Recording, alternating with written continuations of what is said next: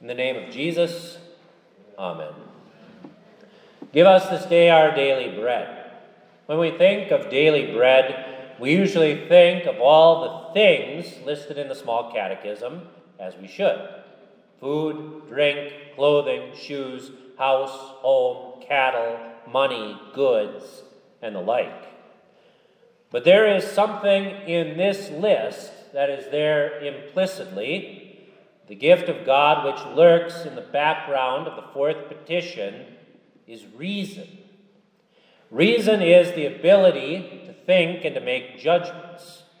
We humans are not driven by instinct like the bees in their hive or the birds in their migrations.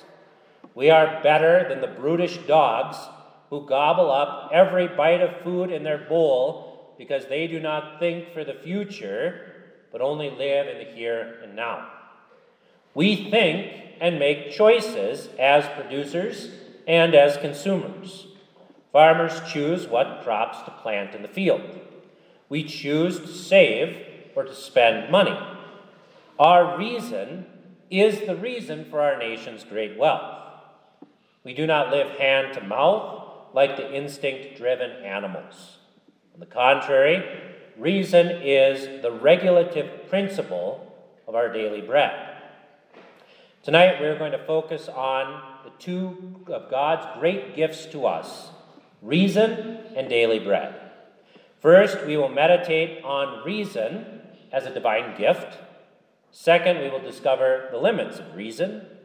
Finally, we will discuss the subjection of reason to God's word. Reason is a gift of God. When we Lutherans rail against reason, we are railing against the wrong use of reason. We reject reason where it does not belong. But as the old saying goes, abusus non tollit usum. The abuse of something does not destroy the use of it. Or in other words, don't throw out the baby with the bathwater. We Lutherans are not irrational, although we might be accused of such nonsense. No, we believe that God's truth is not opposed to our reason. It's actually higher than our reason. Now, Luther did have some very disparaging things to say about the misuse of human reason. But Luther also said, in one of his great disputations, that reason is the most important and highest in rank among all things, and in comparison with other things of his life, the best and something divine. Reason invents and regulates agriculture, science, medicine, laws, and the like. We see that man, from the beginning, was to use his reason. That is, he was supposed to have dominion over the animals. Man, with his gift of reason, was to be a sun around which everything else revolved, a regulative principle to which all things bent. And this was even before the fall into sin. Reason is perhaps the greatest and the most majestic earthly gift that God gives. We see how reason was a great gift of God in the history of Joseph. God endowed the patriarch with great wisdom. Pharaoh exclaims in our text today, "There is no one as discerning and wise as you. You shall be over my house, and all my people shall be ruled according to your word. Only in regard to the throne will I be greater than you." Reason moved Joseph from thraldom to the throne. He moved, because of reason, from a terrible humiliation to the highest position in the kingdom. Reason not only freed Joseph and granted him great political power, but reason also saved many lives. Joseph's wise plan to save 20% of the harvest for the famine saved not only the great empire of Egypt, but it also saved the family from whom the Messiah was to come. By denying instant gratification and by saving for a rainy day, Joseph satiated his adopted people while many, many others suffered starvation. God did reveal the dream by supernatural means to Joseph, but it was Joseph's wise judgment which made a definite and sure plan to ration grain. Both the supernatural ability to interpret dreams and reason were the gifts that God gave to Joseph. The application here is obvious. Reason regulates daily bread for our good and for the good of others. A regulated, reasonable life of administration and commerce does not fight against Christianity. Joseph was a Christian. He believed. And at the same time, he ran successfully a domestic economy under Potiphar. He organized a penal system in the prison, and then eventually he even directed a kingdom. Gordon Ramsay and others like him have their good points. It's good to be prudent and provident. It is a good thing to prepare for the lean times, like famine or a job loss. A half a year's salary in an emergency fund is a good thing to have.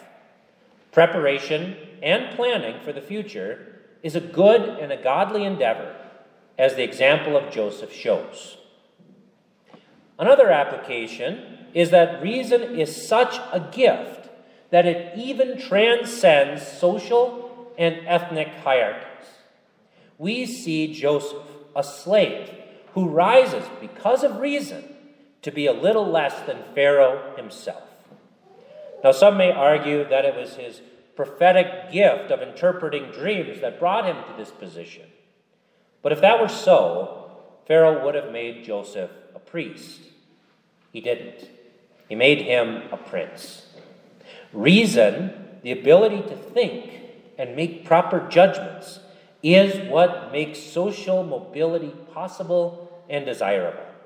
Because not all men are created equal.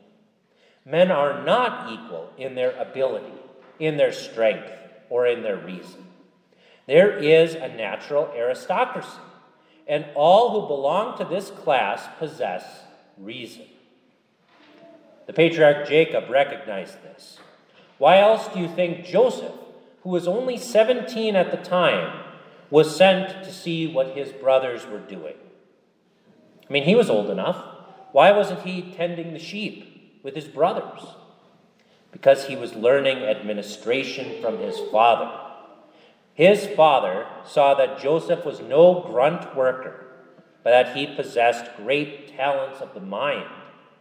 And like recognizes like, for Joseph was a man of the tents in his youth, while Esau was a great and mighty hunter. And even the godless recognize reason. Why else would Potiphar put Joseph over his house? Why else would the jailer put Joseph in charge of the prison? Why else would Daniel and his 3 friends be placed in high councils in the king of Babylon's presence? So I guess the question is it good to seek promotion? Ought we to be squeaky wheels, or is that selfish? Well, let's look at Joseph. Joseph did not put himself forward for these positions. He let his reason be his resume. Now, history cannot be used to make dogmatic statements, at least absolutely. So let us go to St. Paul for clarification on this. What does St. Paul say? Let each one remain in the same calling in which he was called. Were you called while a slave? Do not be concerned about it. But if you can be made free, rather use it. The Bible teaches us to be content with our lot, knowing that Christ our Lord will exalt us when and how he sees fit. But does that mean then that we should sit silently and maintain the status quo? Can we seek promotion for the sake of our families? Well, Joseph did. Joseph used his reason to get a good deal for his father and for his brothers, both economically and religiously. And I'm talking here about the land of Goshen, where the family of Israel dwelt. It is good to use reason to maintain and to extend one's daily bread when it is done for the sake of one's family and for the sake of one's subjects. Reason is a good gift of God. We would be unreasonable to deny it. But we must also assert that reason has its limits. Joseph's plan is, at this particular time, a good plan. He saved the people of Egypt. They received their daily bread through the wise ministrations of Joseph. They are happy to spend all of their money, to sell all of their cattle, and even to put themselves into slavery so that they might live. They are fine leaving their ancestral homes and be gathered around the cities of Egypt so that they might receive their dole of daily bread. At this time, the reasonable plan of Joseph works. And yet, look to the future. What is good for the goose is not always good for the gander. Think about it. The laws set down by reason were good to provide daily bread during Joseph's time. But think of how that law was used to support the slavery of an entire people. Centralization around the cities during Joseph's time was a good thing, so that they might be fed. But centralization also leads to greater control and coercion by the government. A 20% tax might seem like a good thing, but as we all know, if you can tax something, that means that you can also destroy it. The people might be happy to sell themselves into slavery to Joseph's Pharaoh. But what happens when there is a time when a Pharaoh arises who does not know Joseph? Reason, which led to the gracious dependence of the people on Pharaoh, also leads to the despotism of the Exodus' Pharaoh. So what is the application here? Well, man has to know his limitations. Reasonableness in daily bread is a good thing. Invention is a good thing. But we can never predict where the decisions we make today will lead in the future. Take, for example, the invention of the clock. The clock was originally invented for monasteries so that they could more accurately dedicate their lives to God and to prayer. But what did that clock lead to? When we say that we are on the clock, we are not talking about religion. We're talking about work. A godly invention has thus been used to define our lives by hourly wages, by mammon. The same is true of laws and government. As one parishioner here keeps saying, man attempts to create laws so good that he doesn't have to be. The same goes for constitutions and forms of government. No constitution will protect us, but only the level of Christian education and the strength of the Christian character of others. The Constitution itself only provides for the possibility of freedom. The reality and the practical application can only be achieved by the means of Christian maturity and the alertness of individuals. Reason is a good gift of God, but it also has its limitations. And that leads us to our final point, the subjection of reason to God's word. How do you know reason's limits? Well, you look to God's word. Look to our second reading. The Babylonian king Nebuchadnezzar was a man of many great abilities. God gave him so many gifts for the creation and furtherance of daily bread. He was long-lived, reigning 43 years. His military campaigns were glorious. His building projects in Babylon, especially the Hanging Gardens, were wonders. I personally have seen the Gate of Ishtar when I was in Berlin. It is so very impressive. In short, Nebuchadnezzar is a paragon for how far reason can get you and how greatly of an abundance of daily bread can be created by it. But Nebuchadnezzar used his reason wrongly. He foolishly rejoiced in his own abilities. And so God, through a dream, terrified the king. And in his frightened ignorance, the king consulted the prophet Daniel. And this is what we learn. God would rob Nebuchadnezzar of his reason. He would be like a beast of the field, the closest thing to a literal werewolf the world has ever seen. He was so unsound in his mind that he munched on grass like a cow. If you want to see how much reason is involved in daily bread, look at the miserable, insane, and bestial form of Nebuchadnezzar. This was a terrible judgment against a proud and haughty king who exchanged the bread of life for perishable daily bread. God took Nebuchadnezzar's reason. He had no good friends, no counselors. He had no good government, least of all of himself.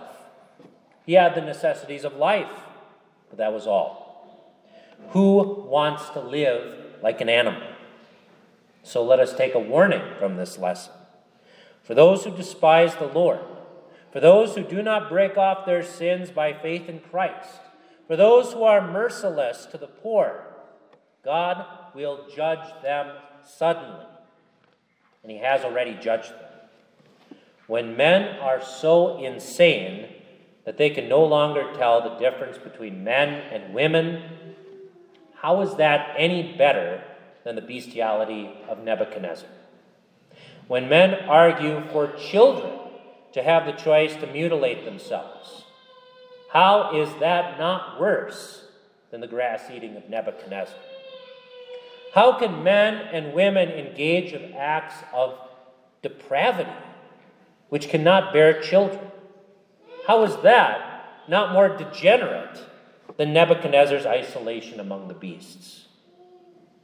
Our civilization has been robbed of reason by God. What should we have expected? Our society has refused to break off our sins by the righteousness given by faith. Our society has shown no mercy to the poor. We have been empire builders, like Nebuchadnezzar. We have been twice as haughty as he was. The insanity we see today is God's judgment. We, like Nebuchadnezzar, have become beasts. But God took away Nebuchadnezzar's reason so that he might learn that the Most High rules in the kingdom of men and gives it to whomever he chooses. God punishes so that he might restore. He restored Nebuchadnezzar, as we learned. At the same time, my reason returned to me, for the glory of my kingdom, and my honor and splendor returned to me. My counselors and nobles resorted to me. I was restored to my kingdom, and excellent majesty was added to me.